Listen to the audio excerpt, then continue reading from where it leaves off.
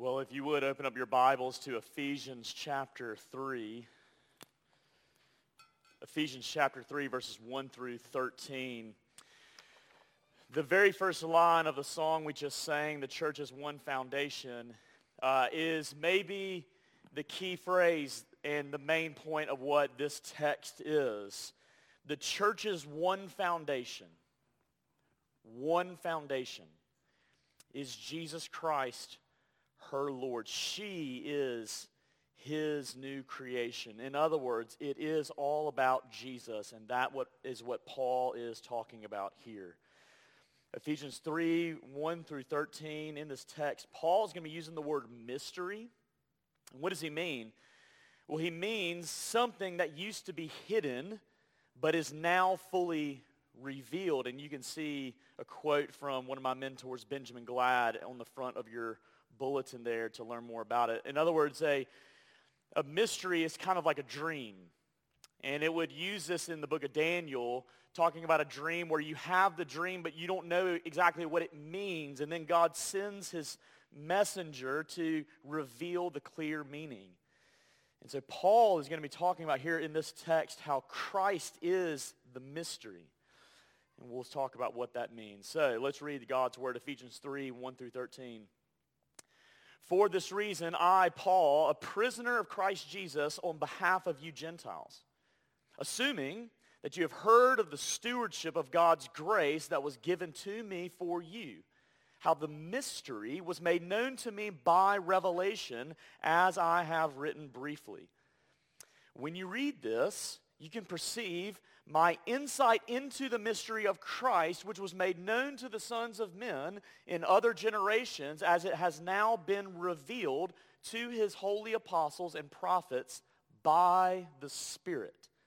This mystery is that the Gentiles are fellow heirs and members of the same body and partakers of the promise in Christ Jesus through the gospel. Of this gospel, I was made a minister according to the gift of God's grace, which was given me by the working of his power. To me, though I am the very least of all the saints, this grace was given to preach to the Gentiles the unsearchable riches of Christ, and to bring to light for everyone what is the plan of the mystery hidden for ages in God, who created all things, so that through the church the manifold wisdom of God might now be made known to the rulers and authorities in the heavenly places. This was according to the eternal purpose that he has realized in Christ Jesus our Lord, in whom we have boldness, access, with confidence through our faith in him. So, I ask you not to lose heart over what I am suffering for you, which is your glory." This is the word of the Lord. Let's pray. Father, you alone, by the Spirit, can reveal to us who Christ is and the mystery of our Messiah. And because it is only by you, we ask you, knowing that we cannot search it out on our ability and by our intellect, we ask you, please, reveal it to us. And as you reveal to us this mystery, strengthen us. Help us. Because a lot of us in here are tired. And a lot of us in here need hope. A lot of us in here are dying to know that the gospel is true. So would you please open our eyes to behold the glory of the mystery of our Messiah. We ask all this in his name. Amen. I remember when I was in middle school, some of you may have heard this story. I remember when I was in middle school, and there was this infamous group of older high school guys who were known as the Beltless Bandits. And they would walk around school, and they would have their shirts tucked in, but they would not wear a belt, which obviously stood out to you. And as they would walk around, you would see them, and what they would often do throughout the school hours is that they would find a way to steal people's belts. Now, they'd give them back. But they would take people's belts for a season, and they would run around with them and then hide them and give them back. But one of the things that they would often say to their potential victims, as it were, was this: when you least expect it, expect it. When you least expect it, expect it. We too often don't expect much from God and his gospel, if we're honest. We often only gauge what he is doing by our five senses rather than by faith. And we become more overwhelmed by life's circumstances than we trust that God is ruling over all creation. And even though the gospel is proclaimed in so many places, and many of the people who hear the gospel, they still do not see much to it. And that's why often whenever we don't expect God to do great things, we often search for forgiveness or search for identity or search for purpose or atonement or belonging or protection or provision or belonging, whatever it is. We search for these things in everything but Jesus. But Paul is telling us that there is far more happening through the gospel in people's lives when it is proclaimed than just our five senses can tell us. That God's promises, even when they seem to be broken, they are actually always very close to being fulfilled. The gospel tells us that through tragedy, God brings triumph. The gospel tells us that through death, we get life. The gospel tells us to expect the unexpected. And that's what Paul is talking about as he is showing to us this mystery of Christ that has been gradually unfolding throughout the Old Testament and is now fully revealed in Jesus. And that brings us to our text. There are three questions we need to ask ourselves of this text. First, what is the mystery of Christ? Second, who does this mystery concern? And then third, how is this mystery fulfilled? First, look at verses 1 through 4. What is the mystery of Christ? For this reason, I, Paul, a prisoner of Christ Jesus, on behalf of you Gentiles, assuming that you have heard of the stewardship of God's grace that was given to me for you, how the mystery was made known to me by revelation, as I have written briefly.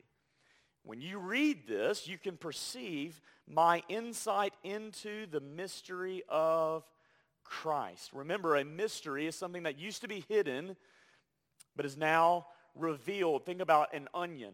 You might look at an onion and you might think there's not much to it, but then when you begin to cook, especially a lot of Cajun dishes, shout out to New Orleans, you begin to realize that the onion is revealing a lot more about itself to you because of how dynamic it can be in a dish.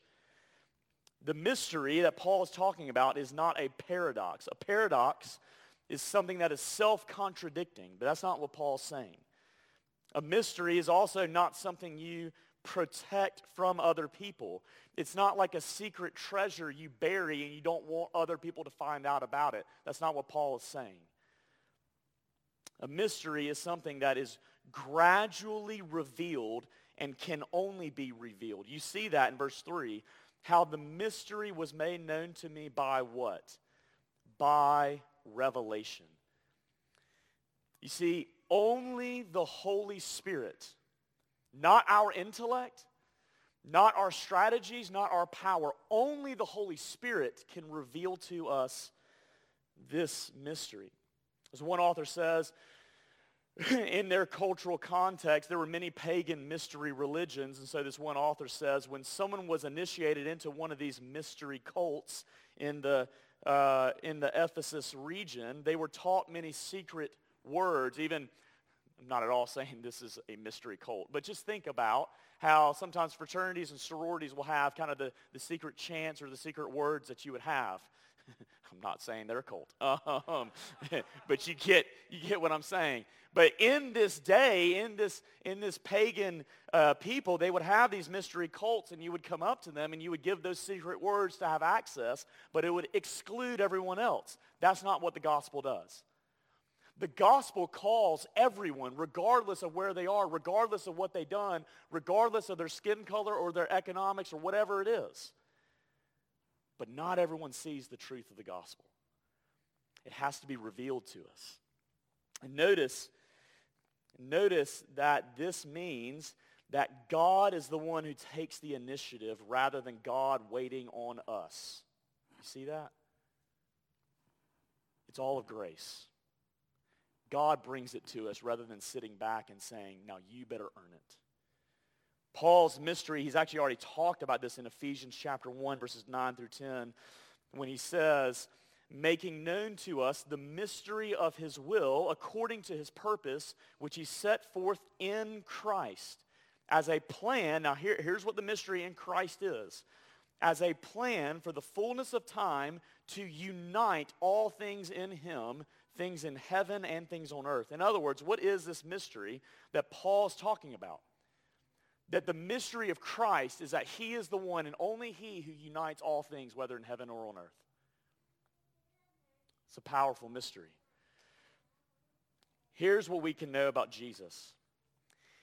If Jesus in his very person can unite the fullness and the infinitude of God with man, because Jesus is truly God and truly man, if he can unite that in his person, can he not also by his work unite all things?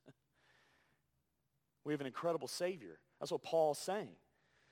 Paul is saying that now, even though it was not quite as clear in the Old Testament, now the mystery is fully revealed in Jesus Christ. Peter himself says this in 1 Peter 1, verses 10 through 12, when he says, concerning this salvation, the prophets who prophesied about the grace that was to be yours, they searched and inquired carefully, inquiring what person or what time the Spirit of Christ in them was indicating when he predicted the sufferings of Christ and the subsequent glories. It was revealed to them that they were serving not themselves but you, in the things that you have now heard proclaimed to you through the preaching of the good news by the Holy Spirit sent from heaven. And listen to this, things into which angels long to look. What's Peter saying? Peter is saying is that the mystery of Christ was like a puzzle in the Old Testament. And you had all the pieces on the ground, but it was not yet put together where you could see it clearly. You had it. And there were true prophecies, but they were wondering, how is this all going to come together? And what Peter and Paul are saying is that it is in Jesus Christ. Christ is God's mystery of uniting all things. You see, this is what this means. If this is the mystery of God, this mystery must be our obsession. This mystery is something that angels long to look into. It is their obsession. And as C.S. Lewis says, it is the business of heaven. And if it is their business, shouldn't it be ours? If the angels have enough wisdom and have enough sense to say, this is what we want to study, this is what we want to observe, and as we're going to look at later, this is what we want to witness as this mystery is unfolded, then why in the world do we think the gospel is ever boring? This mystery revealed in Christ is where we see how where Adam failed, Jesus succeeded. Where Israel failed, Jesus succeeded. Jesus did everything that the Old Testament failed to do. He is the ultimate fulfillment of all the promises and all the covenants of the Old Testament, and it means that in Christ, all of God's promises are yes and amen. Can I get an amen on that? Come on now, we're going to wake up. You see, here's what it means. If in Jesus Christ, if Christ is the mystery of God and all the promises and all the covenants of the Old Testament that promise things like belonging and forgiveness and the cleansing of sin and reconciliation of God, if they're met in Jesus Christ, then Jesus Christ and him alone is God's way for you to find those things, not the ways of the world. You see, there's a story of a group of pastors who met to plan out the next year's sermon series for their church. And after throwing out several interesting topics and themes and books of the Bible, one of the pastors asked, why don't we do a sermon series on the basics of the gospel? And one of the other pastors replied, our people already know the gospel. Do you want to know when a church is on the decline? Is when they assume that they already know the gospel. The angels still long to look into it. If you don't think that you need to make Jesus and the mystery of Christ your great obsession, then we need to check our hearts. It's when we take our eyes off of Jesus, off his person, off his work, that we lose sight that God can and will do the unexpected. Because if you only look at the world by your five senses, it'll overwhelm you. But when we keep our eyes on the mystery of Christ, Paul is saying, expect the unexpected. That's what the mystery of Christ is. But who does this mystery concern? Look at verses 6 through 8. This mystery is that the Gentiles are fellow heirs, members of the same body and partakers of the promise in Christ Jesus, of this gospel. I was made a minister according to the gift of God's grace, which was given to me by the working of his power. To me, though I'm the very least of all the saints, this grace was given. Why was it given? To preach to the Gentiles the unsearchable riches of Christ. In other words, who does this mystery concern? It first and foremost concerns Jesus. The gospel is first and foremost about the glory of God than it is about the salvation of man. There is a proper order, but the salvation of man is huge and integral to the gospel. That's what makes it gospel. That's what makes it good news. But when we make it first and foremost about us, we will inevitably be led astray. It's first and foremost concerned about Christ and the unsearchable riches of him and who he is and what he has done on our behalf. And when we replace Christ with anything else, we will inevitably lose our way. And that's what's happening in our culture today. We're starting to emphasize things and people and strategies other than Christ and the gospel. And it is no wonder why more and more, I've noticed this in youth ministry, the more and more I would go to these other schools and people would say they grew up in Christian households and they went to Christian schools and they hardly knew the Bible, let alone what the gospel really meant. And when they tried to explain the gospel, it was more about what they did.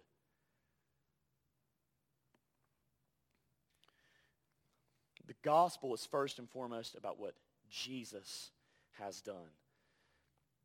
And in heaven, these unsearchable riches of Christ means that day after day after day, we will search into them, and they will certainly be riches like we've never noticed in all of our life. And when we go through these riches, kind of like what it was like to sit in seminary class, you would walk out of there and say, I feel like I don't know a thing. There's so much more. That's how rich he is. What does this mean?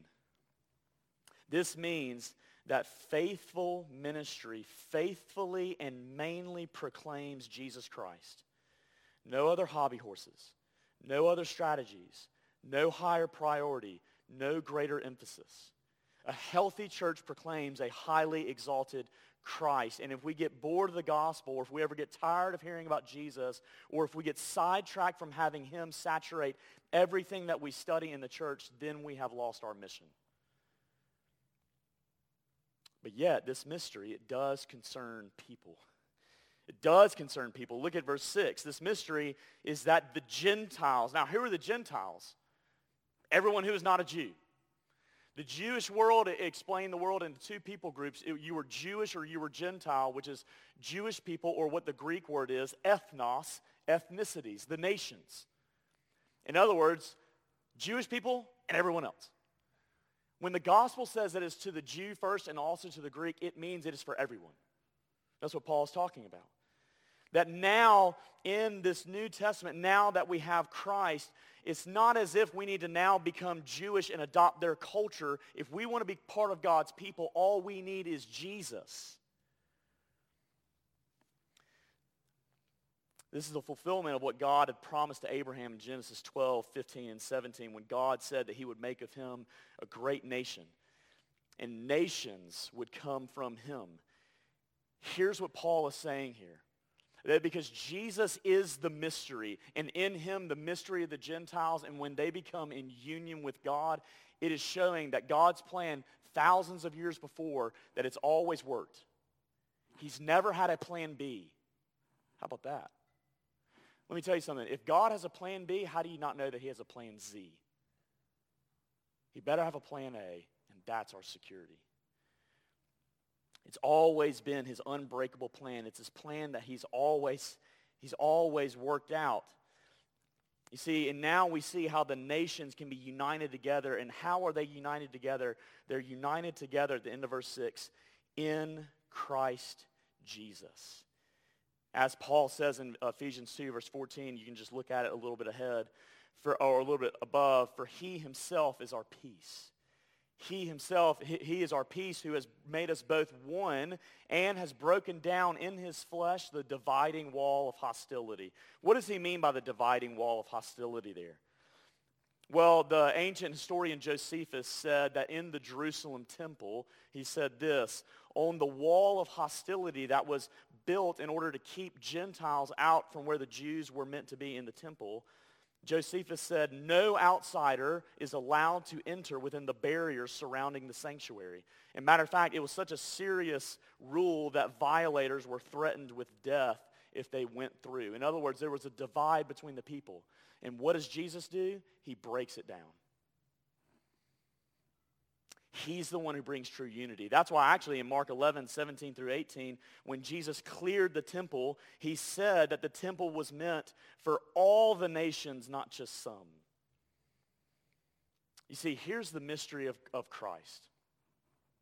The mystery of Christ is that as he goes to the cross to be rejected by God and rejected by men, that God and men are able to unite.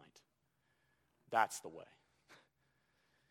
It is by him, and it is by him alone. And you see what happens is that as everyone accepts Jesus and is united to Jesus, it says what? That they're fellow heirs. They're members of the same body. They're partakers of the promise, singular promise in Christ Jesus. How does God unite all people groups? Through Jesus. No plan B, no other strategy, no other program. And here's the thing, if this is God's way, this must be our way. Let me say that again. If this is God's plan, this must be our plan. Because I'm telling you, what is happening across the country and across the world is that people think this plan is not going to work. They don't expect much from it. And so they're adopting other strategies, and they might marry it with the gospel, but whenever you put something with the gospel, it is no longer a gospel. This is God's way. It is Jesus and proclaiming him that brings true unity. No other scheme, no other philosophy, no other strategy. That's what Paul is making so explicitly clear here. The gospel and the gospel alone can carry the weight. And let me just show you a little bit more of what this means. No matter what culture, no matter what time period, no matter what people, it is always the gospel of free grace that brings people together, not works. And that means that Jesus is the motivation, Jesus is the message, and Jesus is the mission. And when Jesus is the motivation, the message, and the mission, it means he must be our main emphasis. It's when Jesus and his free grace, not our works, not earning it, but when Jesus is the main message and when he is the main motivation, that then we have a godly and successful mission. But listen, when you change the mission, you will inevitably change the motivation. And when you change the mission and when you change the motivation, do you know what else happens? You change the message. We've got to get it right. And what Paul is saying here is that Jesus is all those things. You see, when we change the message, inevitably the mystery is lost. And then we can't really expect much except how good and how strong are we. You see, there's only one message of grace. Every other message in the world, even if they quote Jesus or talk about the Bible or proclaim it from a pulpit, inevitably, if we change or add to the gospel, it is no longer a gospel. It's no longer grace. It's works. It is when individuals are changed by Jesus that then, and only then, that true societal change comes. There is an order. They're both important. But there is an order, what Paul's saying here. You see, there's an idea out there in the world today that we need to emphasize people's experiences more than we emphasize truth. They're both important. Please don't hear me saying that somehow experience is not important. But we need to make sure that our theology always interprets our experience rather than our experience reinterpreting our theology. Amen? Even just the other day, I had someone tell me that we need to learn today to minister in a relational age and not emphasize propositions so much. But you know what happens when we do that? When we emphasize experience, over theology, what ends up happening is this. Your truth is your truth and my truth is my truth. That's postmodernism. The Bible never downplays our personal experiences.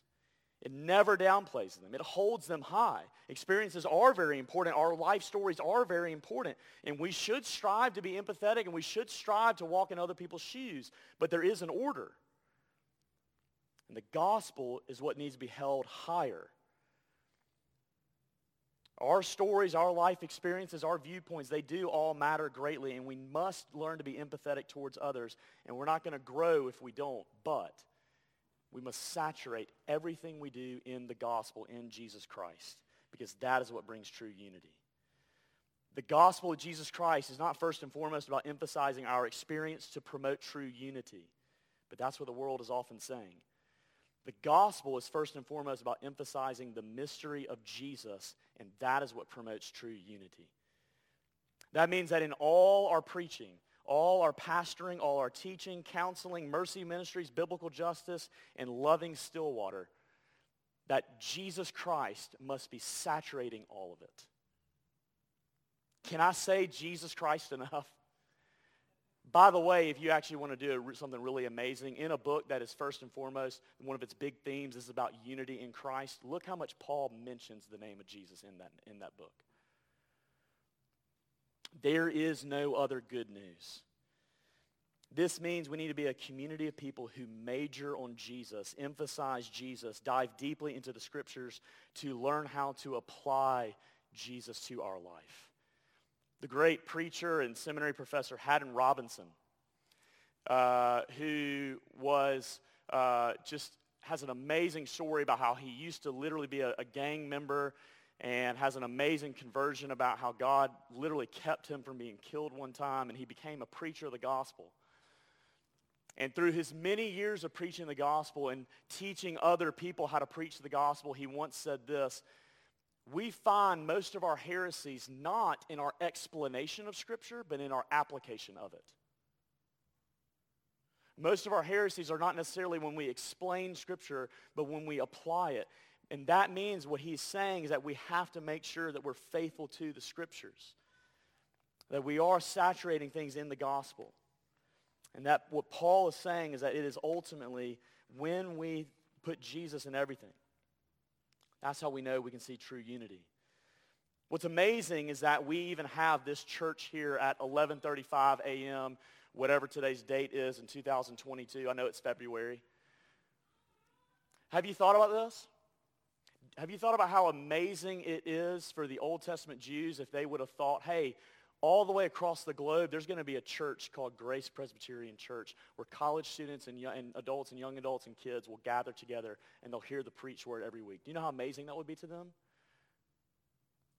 That's what the gospel has done through 2,000 years, breaking down barriers of ethnicities, uniting people and making it travel through persecution and suffering to bring it all the way here. Amen? All of grace. That's what the gospel does. See, the world rightly sees that there is much evil and sinfulness in prejudice and in racism. It does. But what the world is doing to solve that problem is only using works righteousness strategies. You better be good enough, you better feel enough, you better adopt this, and if you don't, then. But the gospel says this: you're never going to be good enough. You're never going to be able to undo the things that you've done. You are, as I tell my students, you're tore up from the floor up. Yeah, the whole thing. But Jesus Christ gives forgiveness. Jesus Christ unites enemies to himself so that enemies can be united to each other. That's what the gospel does. We've seen it. I feel like I've seen it in my students, which is just amazing. I love soccer. I love European soccer, and it's amazing to see how these European soccer clubs can be made up of so many different people from so many different countries to unite over one game plan, one goal. Even one of my favorite teams, you see Brazilians, Argentinians, Portuguese, English, Germans, Americans, Cambodians, and Koreans all unite together on one team to make an amazing team. I don't know how you'd be the coach, how you would communicate. I mean, those guys are gifted. And it's amazing and it's beautiful, but how much more beautiful is Jesus Christ? I've heard this, and this is actually really awesome. That there's someone who once said that they were trying to bring their friends to church, and their friends looked at them and said, like, how can you, really be friends with them? And that's what Jesus does. That people should be able to look at church and say, how are y'all friends? Yeah, Jesus. That's what he does. It's the gospel that promotes forgiveness rather than shame. It's the gospel that promotes mercy rather than earning. It's the gospel that makes enemies be reconciled rather than holding grudges. You see, in the movie Zero Dark 30, that is about the mission where they go to get bin Laden in 2011. And whether it happened in real life or not, but at least in the movie, it's a very interesting scene where one of the Navy SEALs asks another team member, and he says, why are you so confident that bin Laden is really there? And he just pointed at the woman who had done all the research, and he just goes, her.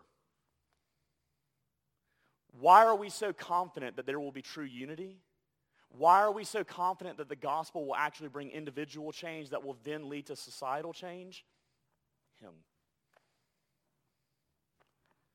It's just him. Let me keep going. Y'all, I'm going to get going. Verse 9 through 13. How is the mystery fulfilled? Paul says, and to bring to light for everyone what is the plan of the mystery hidden for ages in God who created all things, so that through the church the manifold wisdom of God might now be made known to the rulers and authorities in the heavenly places. This was according to the eternal purpose that he has realized in Christ Jesus our Lord, in whom we have boldness and access with confidence through our faith in him. So I ask you not to lose heart over what I am suffering for you, which is your glory. Who accomplishes this mystery? You see it right there. Christ. Jesus is the one who does it. Matter of fact, the whole book of Acts is about how Jesus, as the ascended Lord, is still working through people. One of the things we like to say in RUF is that we minister to students through students. Well, where do we get that? Well, we got that from the Bible. Because what does Jesus do? How does Jesus minister to people? Through people. You say, well, but the church is full of hypocrites. Well, yeah, welcome. I don't know.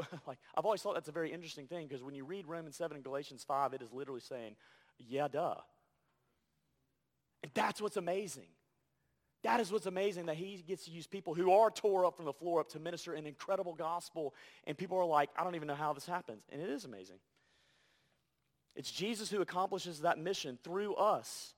And we have that boldness in him. We have that access to him in prayer. We have that confidence in him that he is always at work, so we can expect the unexpected. And the question is this: do we have big faith in his big promises? Jesus, who is he using to fulfill this mission? He's using the church. You see, this whole book is talking about not only the gospel being explained, but how the gospel applies to these people who are multi-ethnic and how they can pursue the mission of God. You say, look at verse 10, so that through what? Through the church, the manifold wisdom of God might now be displayed. The church is Christ at work through Christians. The church is nothing without Christ, as a Christian is nothing without Christ. You see, we need to remember that whenever we don't have Christ saturate our ministry, then we are not being what our identity is. Christ needs to be the one who's predominant in ministry, who we proclaim passionately and with the highest priority. And it's a grave error, as what Paul is saying, that because the church is God's tool to reach the world, it is a grave error and a sin to downplay and not emphasize the church, even with all its failures. And that's part of what makes it a mystery. Look at verse 10 again. So that through the church the manifold wisdom of God might now be made known to who? To the rulers and authorities in the heavenly places. So it's not just that God is accomplishing his own mission, but he's accomplishing his mission in the church, through the church, for the theater of heaven. You see it right there. To the rulers and authorities in the heavenly places. In other words, this is, as one person says, that the church is the graduate school for angels to learn more of the gospel. Isn't that awesome?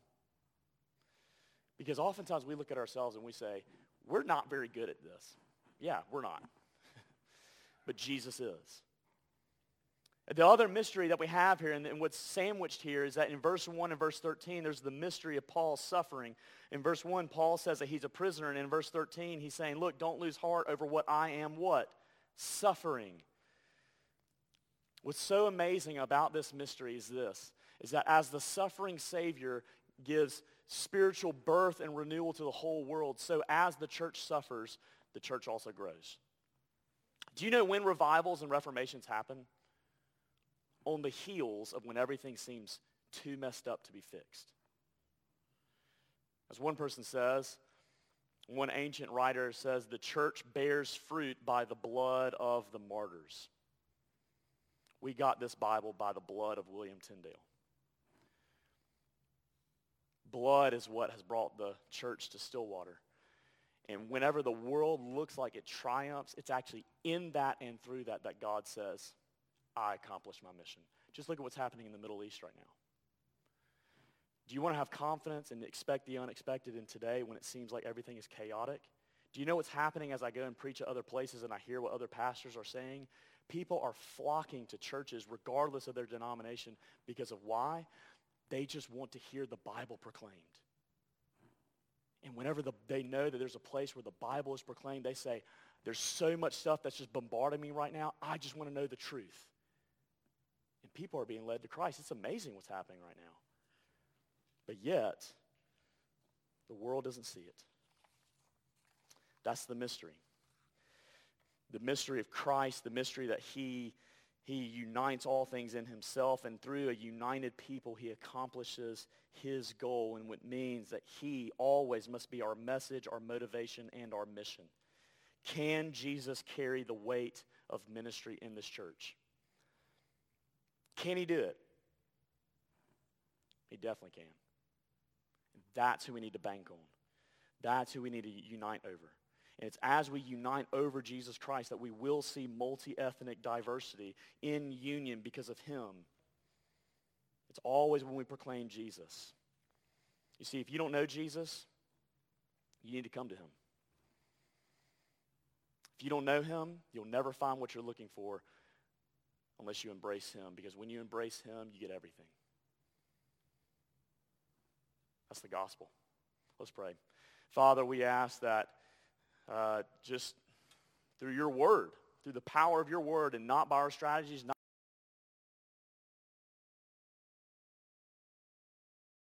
to see Jesus and how wonderful and how amazing he is. He who was rejected for us so that we might be accepted by you. What a wonderful gospel. Lord, bring unity, bring diversity, and help us to be known as a people who proclaim Jesus Christ. We ask all this in his name. Amen.